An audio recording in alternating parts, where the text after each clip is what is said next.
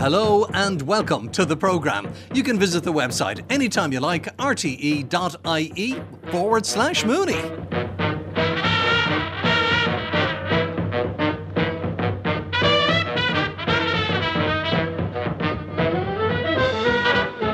So a very busy programme ahead of us here again on Mooney Goes Wild tonight. Very shortly we'll be heading over to Germany to a place called Burghausen. It's the home of the longest castle in the world at over 1.2 kilometres. Can you imagine a castle stretching over 1.2 kilometres? Anyway, Niall Hatch is there and he's going to be talking to us about a project to train northern bald ibis, which became extinct in that part of Europe over 400 years ago, to retrace their tracks. They're teaching them a migratory path across the Alps. Have you ever been there, Richard Collins in Malahide? No, I haven't been there, but I have seen that ibis abroad, yes. In fact, there's a colony of those in Dublin Zoo, Waldrop ibises. Correct. Very interesting animal. Ibises in general are extremely interesting. They are a great cultural animal. Of course, these were the top god of ancient Egypt. Was ibis. The top god? The Egyptians believed that when the sun went under the earth, it passed along beneath the earth and came up next day, if you were lucky. And the god Thoth, who was also the god of writing, controlled the world, and he kind of consoled people. He looked like the new moon. His bill was like the curvature of the new moon. So they thought this is a god, and it is the god that protects us when the sun... So they actually use the image of the ibis? They did, and if you go to Egypt to the temples, it's a wonderful thing to do. I highly recommend it. It's a wonderful place to go. You will see ibis heads everywhere. Oh, really? Oh, my goodness, I didn't know Thoth, that. a very important god, because he conveyed reassurance, do you see? So that was the thing. He looks like a bit like a curlew, but he's not actually related to curlew at all. Anyway, why are we talking about it when we could be chatting with the man who's actually on location in Germany as we speak? Niall Hatch, just exactly where are you? I said you're in Burghausen, but where exactly is that? Well, Derek, would you believe I'm standing outside the walls of a medieval castle here in Bavaria, Indeed. in Burghausen.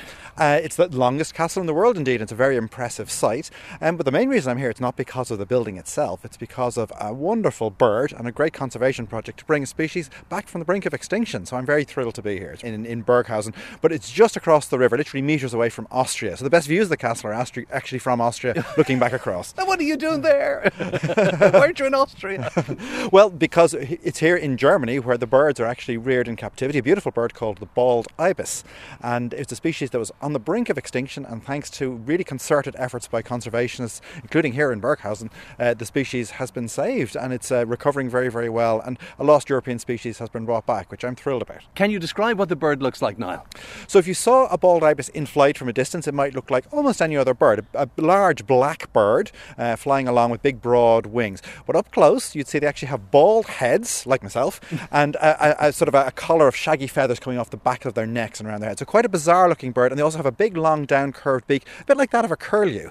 So similar sort of effect, but the bird looks nothing like a curlew apart from the shape of the beak. It's a black sort of glossy bird with a bald pink head. I'm told that if you see them from a distance on the ground, you might mistake them for vultures. Yes, they do have a very vulture-like appearance. So from a distance, you would think that. Yes, they have that bare skin on the head, different beak completely. So whereas a vulture would have a short hooked beak, these ibis have this big long down curved beak. They have long legs, and they're sort of related to the herons in that group of birds. Not exactly the same family, but closely related to them. Now, they have them in Dublin Zoo.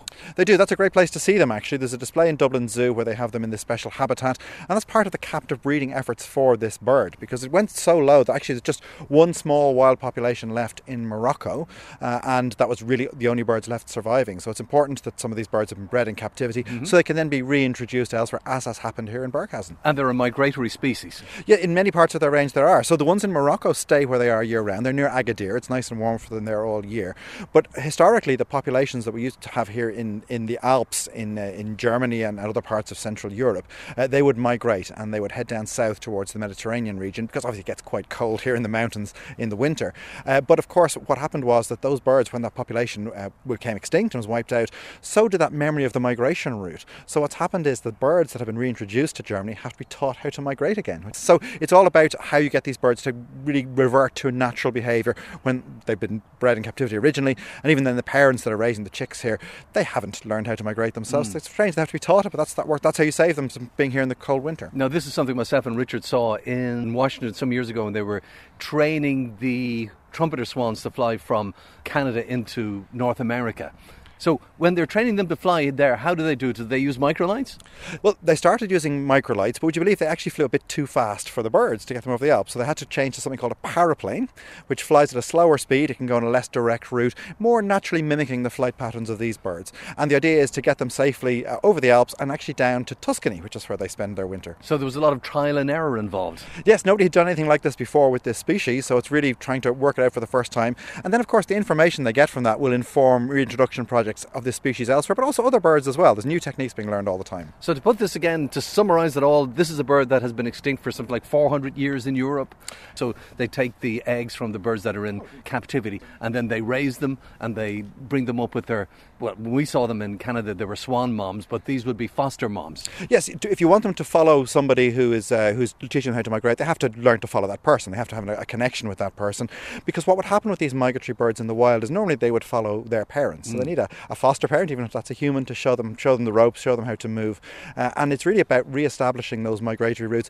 The species, as you said, Derek, has been extinct in Europe for roughly 400 years. It was a feature of the Alps here, so it's great finally to have it back, and long may it continue. There's also reintroduction projects going on elsewhere in Austria, in parts of Spain as well, and then hopefully the species can be brought back to the Middle East. And this is EU funded, I believe. Yes, a EU funding stream. It's a really good, the way the European Union do fund these projects. I think about €5 million spent on it, which is... It's a lot of money. It is, but it's well worth it if you think bringing back a species. It's also bringing employment into local areas. It's helping to bring other species back too, because the techniques being learned from this means that future projects for other birds can benefit from that trial and error, and so they'll be cheaper in the long run. So I think it's a win-win. Anyway, you're in Burghausen, as you said, on the border with Austria. You are not alone, Niall. Who are you with? I'm with Karina here, who is part of the project here to bring these beautiful birds, the bald ibis, back, and really delighted to be here. So thanks so much for speaking to me, Karina. Tell me a bit more about the ibis. What are the challenges in trying to bring a species like this back? You're welcome. Yes, what's the challenge? The challenge is, of course, that we want to reintroduce a migratory population. I mean, that's not that easy. So as you told before, we need to hand rear them, and we need to teach them to follow us by microlight. I mean, that's a lot of training which we have to do, and but this actually works really good now. But still we have, of course, some problems when the birds are on migration, when they migrate by themselves, like there's the illegal hunting in Italy, and also we have a lot of losses to electrocution on power poles. But we still have a growing population, so it's a lot of work, but it's worth to do it. And how many birds do you have now in the population here in Bavaria? We have now about 50 birds.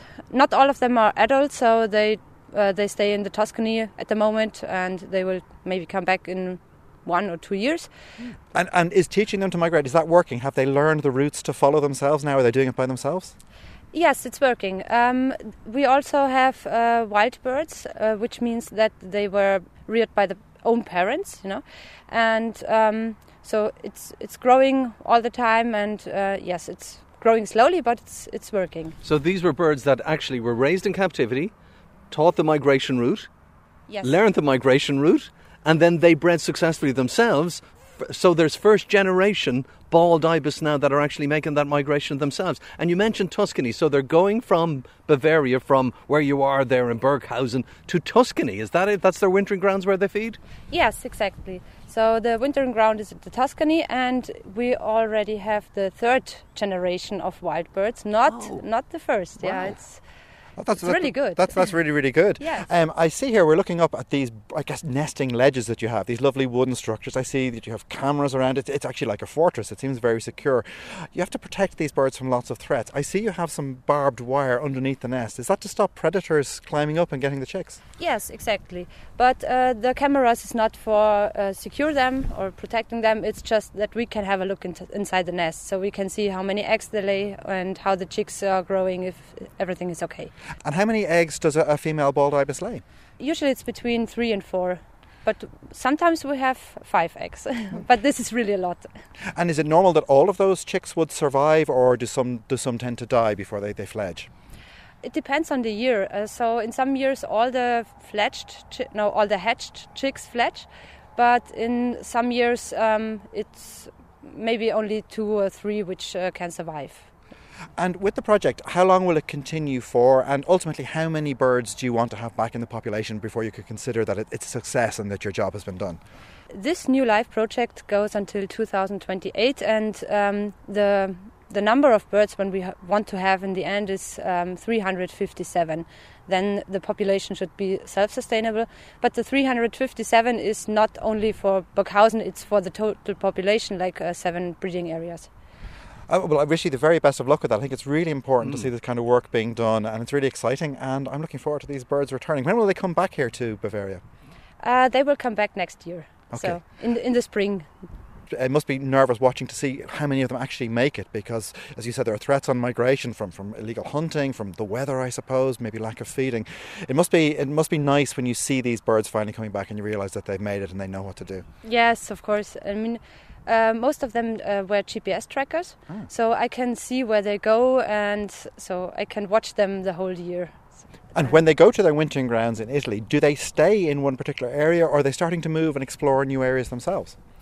Most of them stay in the area, but we have some birds which shorten the migration route, like they don't go the whole way, so they just found some places where they can stay the winter, and they stay there. So it's natural behaviours being restored, so they're choosing then what's best for them, as a wild bird population should. Yes. Well, but I suppose really, Niall, you should explain exactly why birds do migrate. Well, essentially birds migrate, of course, because it's to make sure essentially they can find food and obviously escape bad weather as well. So I'm guessing here in Bavaria in the winter it must get pretty cold. It's pretty chilly today, I have to say, but it must get even colder than this. So for a bird like a bald ibis, I suppose you want to have them somewhere where it's warmer and more secure for the winter, and then they return back here to the safety of the mountains to nest. Well, what are they feeding on? They eat worms, insects, everything they find in the ground. So that's also the reason why they have to migrate, because in winter the ground is frozen and they cannot find any food then. So they use that long curved beak to probe into the soil. Yeah. Yes, it all makes sense. So just like the curlew.